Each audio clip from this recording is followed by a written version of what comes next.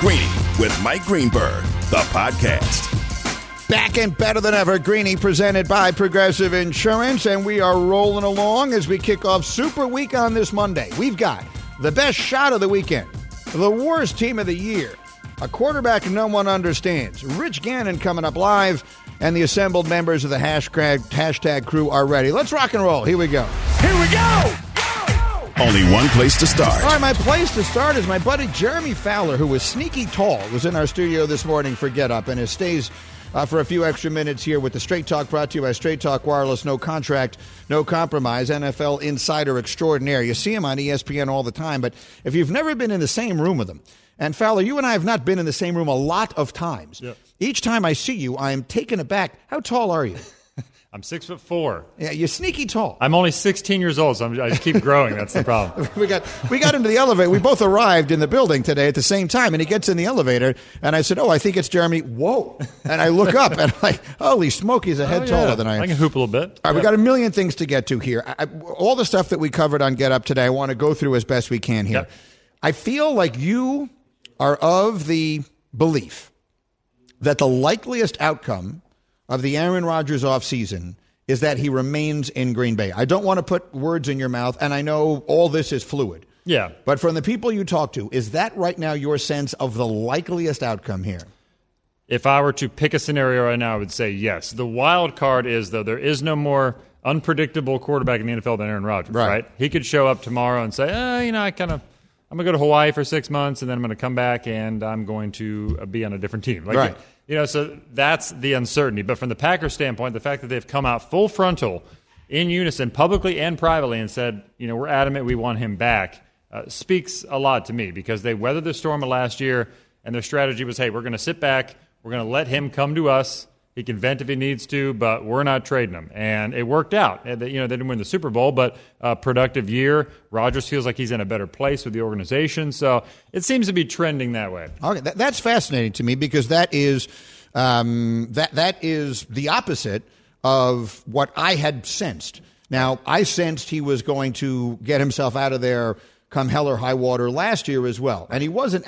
My feeling has always been he didn't because he couldn't. He just couldn't find a way out with the contract. Right. But for him to stay now, not only do the Packers have to want it, but he has to want it. And they have to figure out a bunch of stuff contractually, and they got to figure out the Devontae of it all. And he says he doesn't want to be part of a rebuild. I mean, all those things feel like they're big factors to me. Yeah, and he could do that. I mean, as you remember in the summer where he and Devontae Adams posted pictures of Jordan and Pippen with the Last Dance tease. Right. So they could still revisit that and hold firm and say, hey, this is it. We want out. They're going to have to. The Packers would, regardless, have to commit to him once again long term. He's got 1 year left on his deal. His contract voids in 2023, 7 days before the new league year, and he's got a $46 million cap hit this year. So they have to address that. And I think if they're willing to say, hey, Aaron, we love you here. Here's what we're willing to do. Despite drafting Jordan Love 2 years ago, we're going to extend you at a huge number. I think that he would be satisfied with that. That would be my impression right now. Now, that can always change, and Aaron Rodgers is unpredictable. Right, we're Greeny. We are presented by Progressive Insurance, with insurance for cars, homes, boats, motorcycles, RVs, and commercial vehicles at 1-800-PROGRESSIVE and Progressive.com. Meanwhile, he bought land in Tennessee. Aaron Rodgers bought land in Tennessee. And I know we made a lot of jokes this morning on Get Up and everything else about how, well, maybe I would know. I'm telling you right now, that's not a thing people do. Like, I know a lot of people who have a lot more money than I have, including Aaron Rodgers. They don't buy land in Tennessee. Like, that's just not a thing they randomly do. Nashville's a hot spot, though. And I get that. But so you get yourself a condo in Nashville. Right. You don't buy land in a place you're planning on visiting every now and again. So the fact that he bought land in Nashville, that's not, I get it. Like someone brought up, well, Rex Ryan bought land in Nashville. Rex Ryan lives in Nashville. Right. He didn't buy land there. He moved there. There is a huge difference. When you buy land somewhere, you're basically saying you're doing one of two things. A, you are moving there, or B, this is going to become my primary vacation destination. Right. And unless we think that he and Shailene are going to be spending a ton of time in Nashville, hanging out on Broadway, listening to all the country music. And again, Nashville, I get it. It's super hot. People love it and all that kind of stuff. But that's not where Rodgers is hanging out. Right. the fact that he bought land in Nashville had a lot of people pointing at the Titans who would be out of their minds not to go after Aaron Rodgers. Yeah, if they're forced, they would have to at least look into it. Forced? No, I mean, they should be begging. If he moved there with intentions of playing with the Titans, or is even considering it. Look, Ryan Tannehill threw 3 interceptions in a home playoff loss. Aaron Rodgers hasn't thrown 3 interceptions in a game in 5 years. Right. It is not insulting to anyone to say Aaron Rodgers would be a significant upgrade. You put Aaron Rodgers on Tennessee, they would never lose a game again. See, here's the problem. Ryan Tannehill's contract is set up for 2023. They could walk away. Right now, he's got a $57 million dead money hit, which, not to bore you with the numbers, but that means that they would have to demolish a lot of their roster. No, I get it. That's not boring. $57 million in dead money is not. You're not boring me at all. It's just tough to do. I know it's Aaron Rodgers. It would be tough to do right now. If it was next year, I could see it. I know you take your chances for a top quarterback like Rodgers. So why? I haven't gotten the sense they're looking for a quarterback. Why does he have land in Tennessee? And this is what I want to know. Well, he's growing his hair out. Yes. So do we he's think going to get into the country music business? He does play that guitar on McAfee show. Well, do we think he has? At one point, I think he thought he was going to be the host of Jeopardy. Now, do we think he wants to become a country singer? Is that on the list of options here? Is he going to be hanging out? What is it? The Grand Ole Opry? Is that right? Is that that's the place, right? We're talking about Aaron Rodgers here. I understand that. He could be kayaking in Guatemala right now. Right. I have no idea with this guy. That was what was so fascinating about last offseason. Anything felt possible.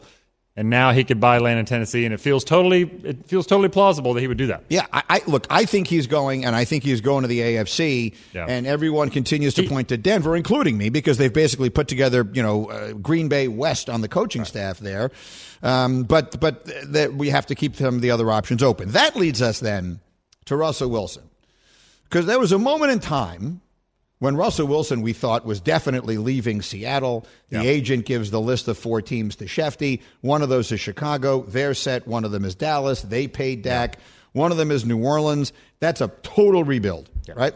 New Orleans right now is $70-something million over the cap. That is Russell, there's no earthly reason why he would want to go there right now. Sean Payton is gone. Yeah. And the 4th one is the Raiders. So, I don't know. They've got Josh McDaniels there now. Derek Carr is much better than people generally think. So where does this leave Russell Wilson this offseason? Right, because Derek Carr is a top 12 quarterback right now. Right. And so, he's a pretty safe bet to keep and maybe extend. I don't know if there's a logical spot, because the problem is, let's say you take a team like Philly, right? Right. That has 2 top picks or 3 top picks. 3 first-round picks. Yeah, 3 first-round picks. They can make a move if they're not sold on Jalen Hurts, but that's in the NFC. I don't know that Seattle is going to want to trade him in their conference. If they do, they probably want to send him to the AFC. Denver's a piece where if they can't get Rodgers, it makes some sense to get Russell Wilson. Right. Because they have a good running game. They're built on that, have been for a long time. All they've needed is a quarterback and somebody who's at least capable in the passing game. So Wilson would be a good fit on field there. I just sense, talking to people in that organization, that a trade is not something they're expecting right now. My sources would be surprised if he's dealt as of now. They're in a better place relationally, that they've gotten through the year and realized, okay, maybe we need each other more than we thought. But Seattle's still going to try to stay true to the formula of running the ball and defense. And if Russell doesn't want that anymore, he's going to have to force the issue and request a trade. I'm not sure that he's going to do that. All right, Greeny and Jeremy Fowler for another moment with us here. Let's make this one now. Straight Talk brought to you by Straight Talk Wireless. Is there another big shoe that drops, which is to say, if Rodgers stays in Green Bay, Wilson stays in Seattle, there are teams out there that need quarterbacks. So what's another name I should be, or fans should be, thinking about as far as a possibility there? Well, I would go Jimmy Garoppolo, because he's the one that's obviously going to be dealt. Right. He's going to move. He's going to move, and he could fill, a pretty big spot here. Deshaun Watson's out there, and his Do we have case. Any sense of a timeline on that? It's such an. I hate even putting that in a football context, because obviously it goes so far beyond that. But if he is eligible to play football again, then obviously that does become a very interesting option. He's hopeful that things will be resolved, whether that's in March, before free agency, before the draft. It needs to be before the draft, right? Because if you're going to swing a trade, that's the time to do it. Nick Caserio, the GM, knows that, look, he's been sitting on this for a year plus. They're going to have to make something happen. Whoever trades for him knows that the suspension will be built in, most likely. But Watson is looking at fits, and he wants to win. And it's not as simple as before. It seemed like it was Miami or bust. maybe another team or two he would consider, but he wanted to go to Miami with Brian Flores. Right now, I think it's much more open, and I think he's attainable for a winner. And like teams like Minnesota, Tampa Bay, like they could come to mind here and be factors if they want to be. Straight Talk Wireless, no contract, no compromise. You just reminded me very quickly the latest on the Brian Flores thing. Like that just sort of keeps moving on. The lawsuit is out there. It doesn't look like he's going to get hired in Houston. That seems to be going Lovie Smith. He wasn't going to get hired in Miami. Forgetting that. They hired a coach. The New Orleans job is the last one that's open. What, if anything, is new regarding the lawsuit?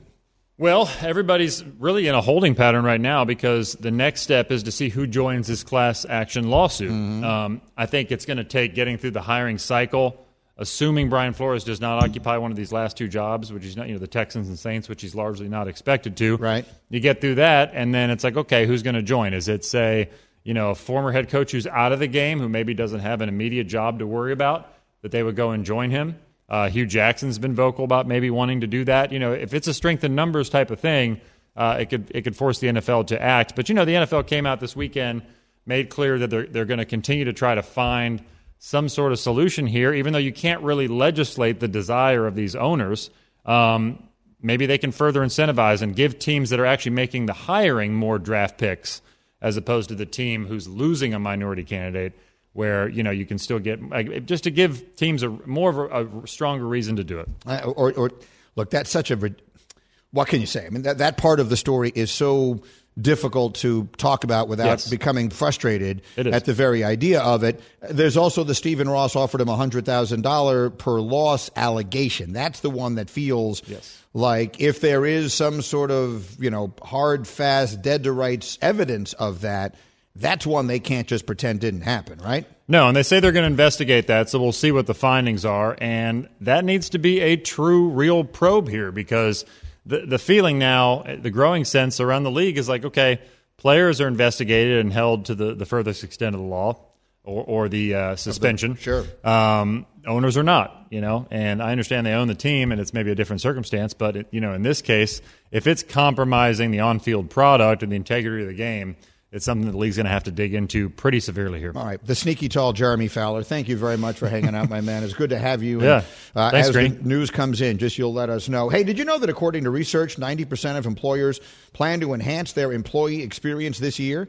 And if you need to add more employees, there's ZipRecruiter. ZipRecruiter's technology finds qualified candidates for your job, and you can invite your top choices to apply. Try ZipRecruiter for free at ZipRecruiter.com/Greeny. On the way, Rich Gannon will join us live. Plus, the worst thing that could ever happen to a sport is about to happen to a sport. I'll tell you which one and why right after this. My name's Greeny, and this is ESPN Radio. Greeny, the podcast. For the ones who get it done, Grainger offers high-quality supplies and solutions for every industry, as well as access to product specialists who have the knowledge and experience to answer your toughest questions. Plus, their commitment to being your safety partner can help you keep your facility safe and your people safer. Call, clickgrainger.com, or just stop by. This podcast is proud to be supported by Jets Pizza, the #1 pick in Detroit-style pizza. Why? It's simple. Jets is better. With the thickest, crispiest, cheesiest Detroit-style pizza in the country, there's no competition. Right now, get $5 off any 8-corner pizza with code 8SAVE. That's the number 8, SAVE. Go to jetspizza.com to learn more and find a location near you. Again, try Jet's signature 8-corner pizza and get $5 off with code 8SAVE. That's the number 8, SAVE. Jet's Pizza. Better because it has to be. And again, he is the host of the SiriusXM Blitz, weekdays noon to 3 p.m. Eastern Time on the SiriusXM NFL radio channel. Terrific quarterback. Rich Gannon is with me on ESPN Radio. Good morning, Rich Gannon.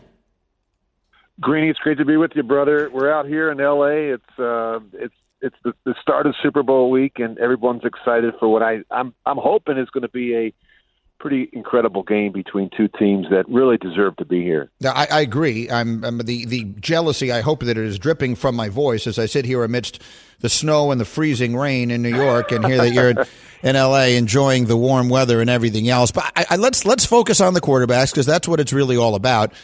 And Hembo and I, we're just sitting here talking about this. Like, you could make an argument that in his life, as young as he is, Joe Burrow has actually played more huge games than Matthew Stafford has. Stafford has been there in Detroit where they were just bad and they never won a playoff game. So he played 3 playoff games before this. Didn't play in any games of that magnitude in college. Whereas Burrow, he went to Bryant-Denny and won that game at LSU. He played a national semifinal. He played a national championship game on the college level. And now these playoff games. So what is this for Stafford? How do you anticipate this for Stafford considering all that is at stake for him? Well, Green, you bring up a good point. I mean, you think about Burrow and Stafford. I mean, they really entered the postseason with 0 playoff wins, and now obviously they both won 3 straight playoff games to get here. But I think in Stafford's situation, you can say, well, didn't have a lot of success in the postseason, didn't play in many postseason games. But I don't know how much of that is his fault. I mean, he was in a situation in Detroit that wasn't very good. I think at times it was dysfunctional. And he wasn't surrounded by a great deal of talent. I mean, the offensive line was mediocre. There was never really a great running game.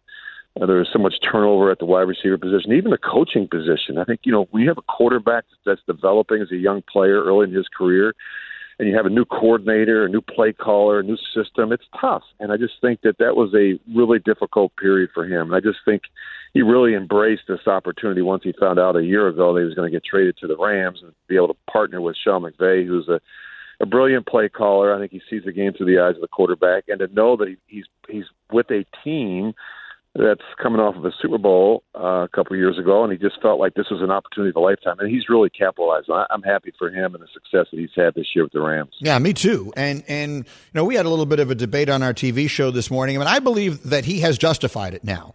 I believe that the aggressive move the Rams went out and made to get him, there were 30 teams that would give anything to be where they're sitting right now. I understand the objective is to win this thing, but I'm not one who will say on Monday morning, if the Bengals beat the Rams, I'm not one who will say that for Stafford or for the Rams, that this strategy of going all in as aggressively as they did was a failure. Now, I don't mean to bring up a bad memory, but you're a guy who's been to a Super Bowl and came up just short in it.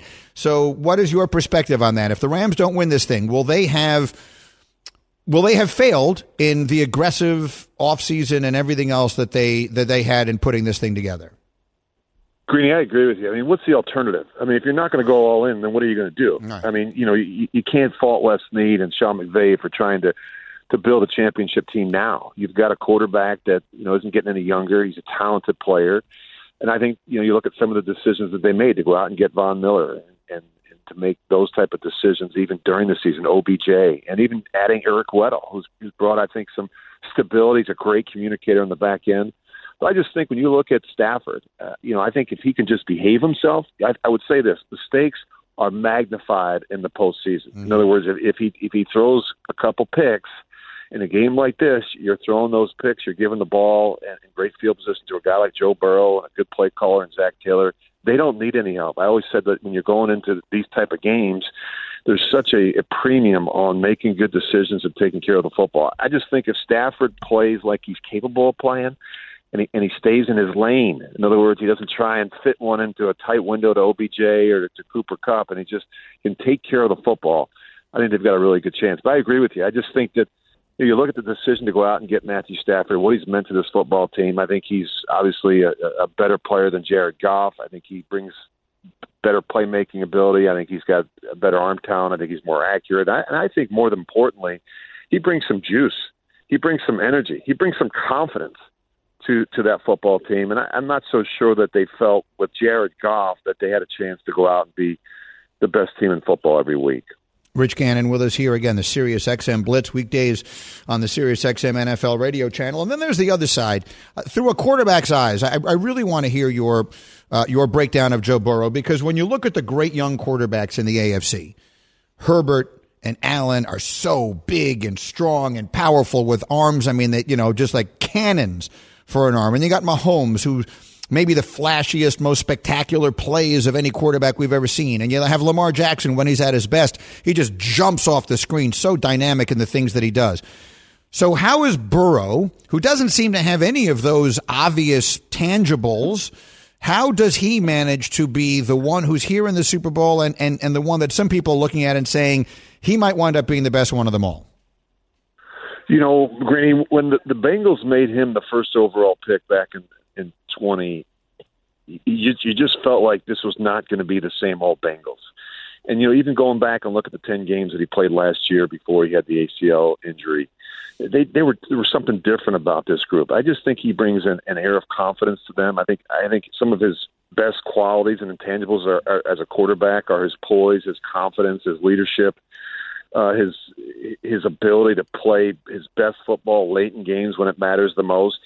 And I just think that this team has rallied around that. And I just think this year, I've been saying really going back to September, this isn't your same old Bengals. For years, the Bengals have been the laughingstock of the league. Even when Andy Dalton was there with Marvin Lewis, and they were winning 10 games a year. They went through that stretch there. Dalton and A.J. Green, their first 4 years together, they won 40 games.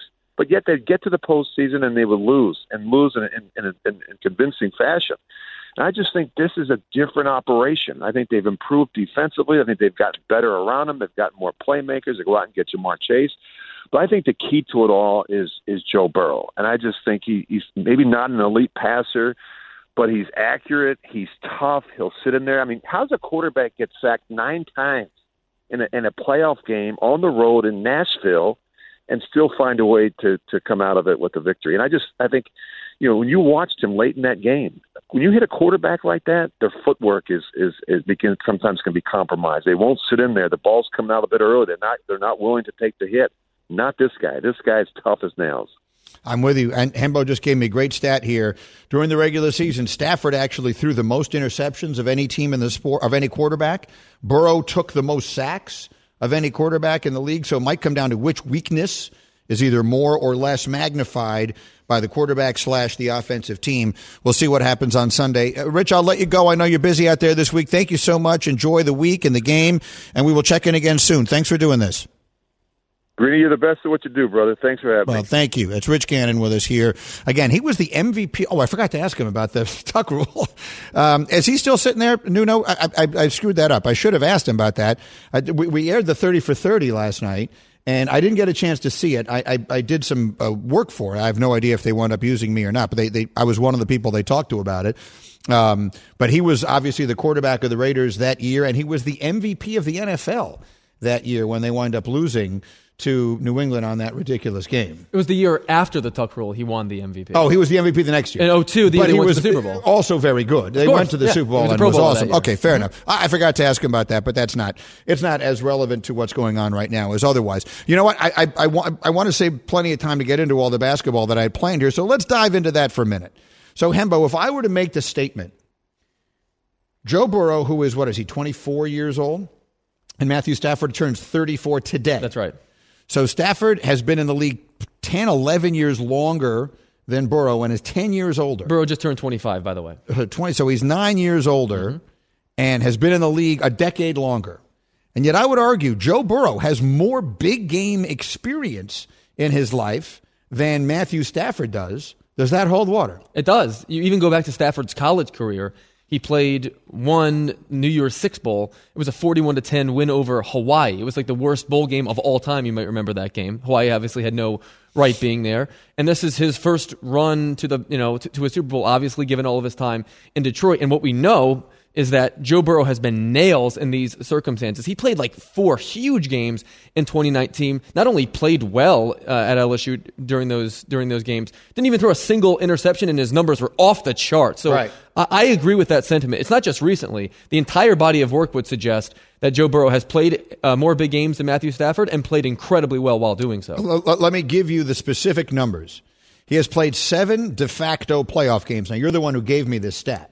That would mean the 3 he's played thus far here, the 2 that he played in college, and what are the other 2? The other 2 are the SEC championship that year, and then the game at Alabama, which determined that. So massive games, monster games. In those 7 games, he has averaged 363 yards passing per game.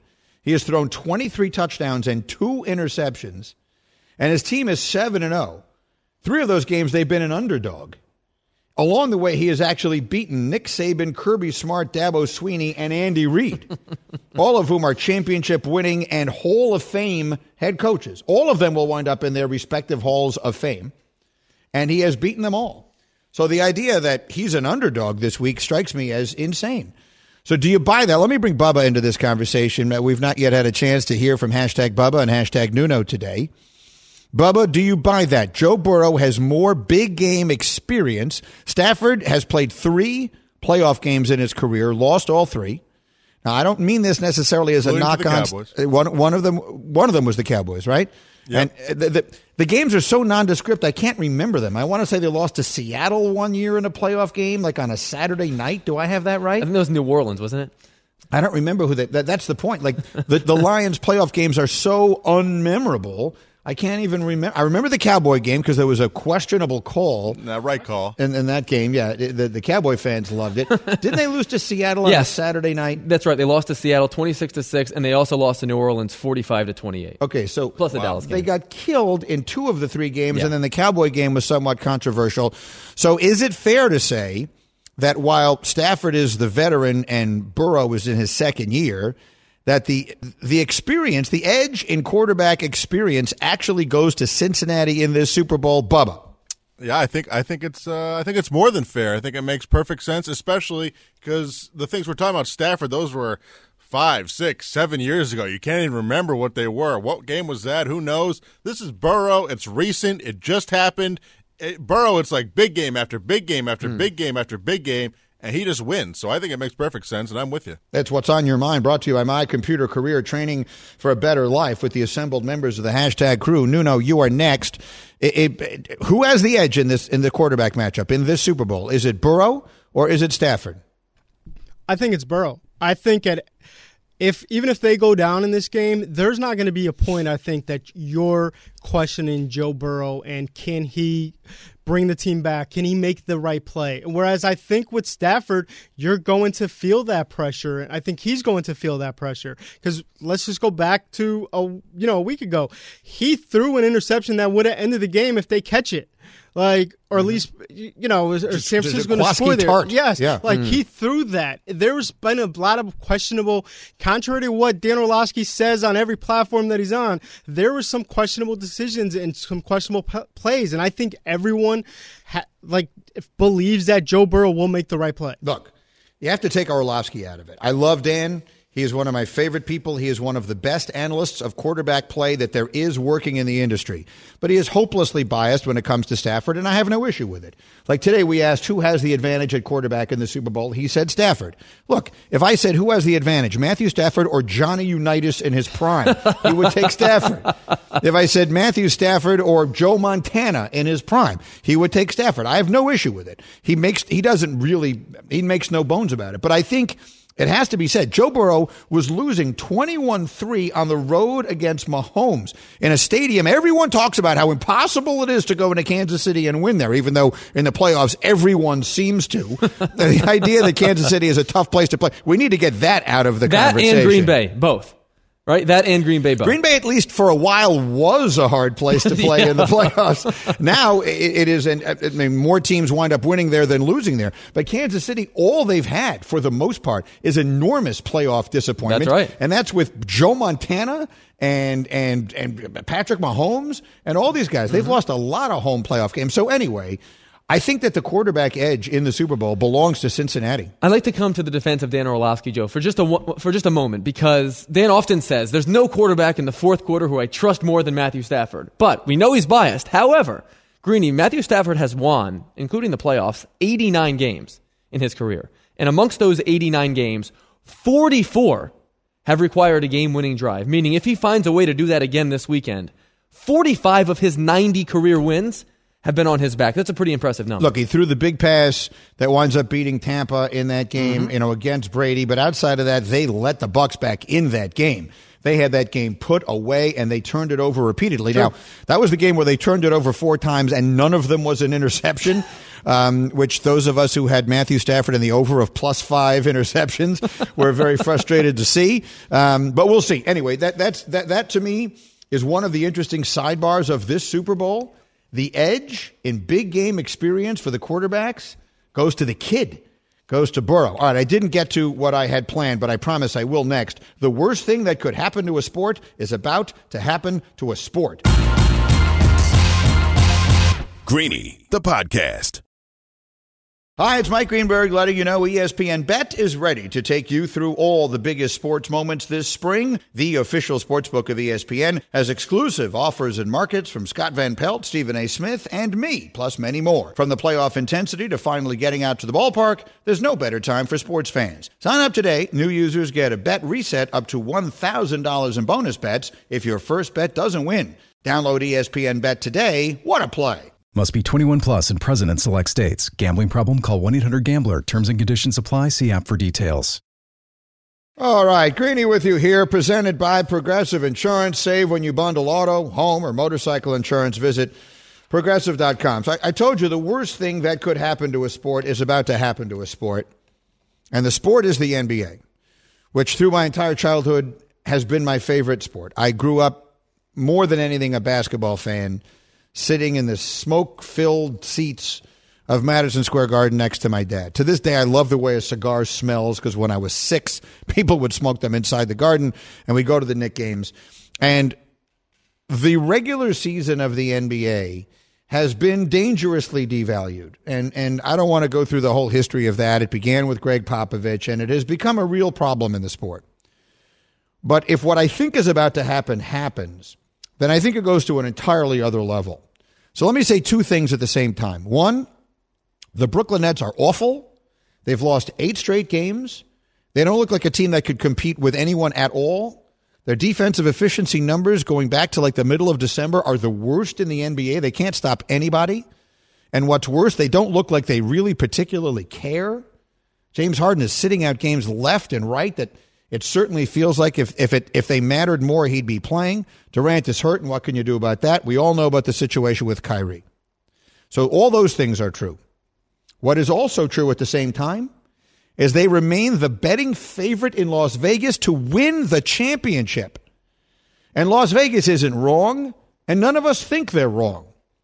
If those 3 guys are healthy and active and even remotely invested by the time the playoffs start, I do think they will win the East.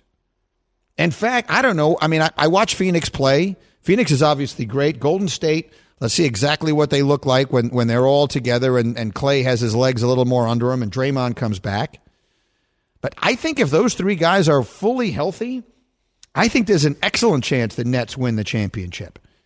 Now, here we are on February, whatever today is, 7th, wherever we are. We're in February, and the 3 of them have played 32 minutes together.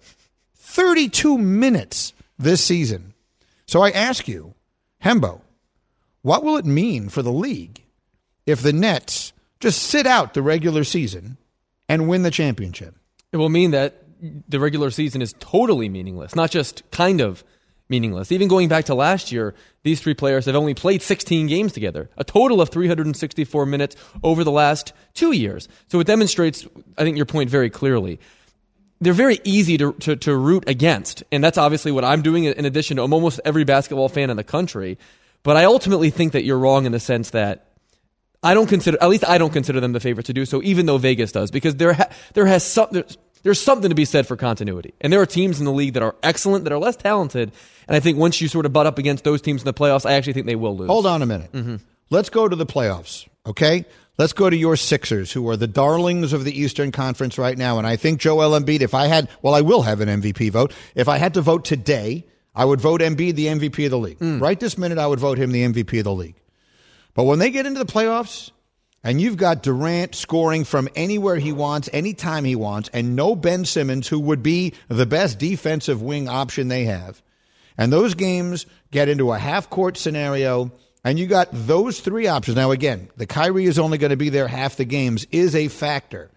But the Sixers are going to have a better record. So the Nets are going to have 4 games worth of Kyrie. Who wins that series? The Nets win that series. In the Eastern Conference, the team that I think is likelier to win is actually Milwaukee. Is Milwaukee. Yeah. So Nuno, let me come to you. Milwaukee will have home court advantage against the Nets. 4 games of Kyrie, Harden, and Durant. The Nets should have beat them easily, let me rephrase that, could have beaten them last year. Durant, if his foot was 1 inch shorter, would have made a 3 to beat them last year. And when they were even remotely healthy in that series, the Nets were winning those games by 30 points.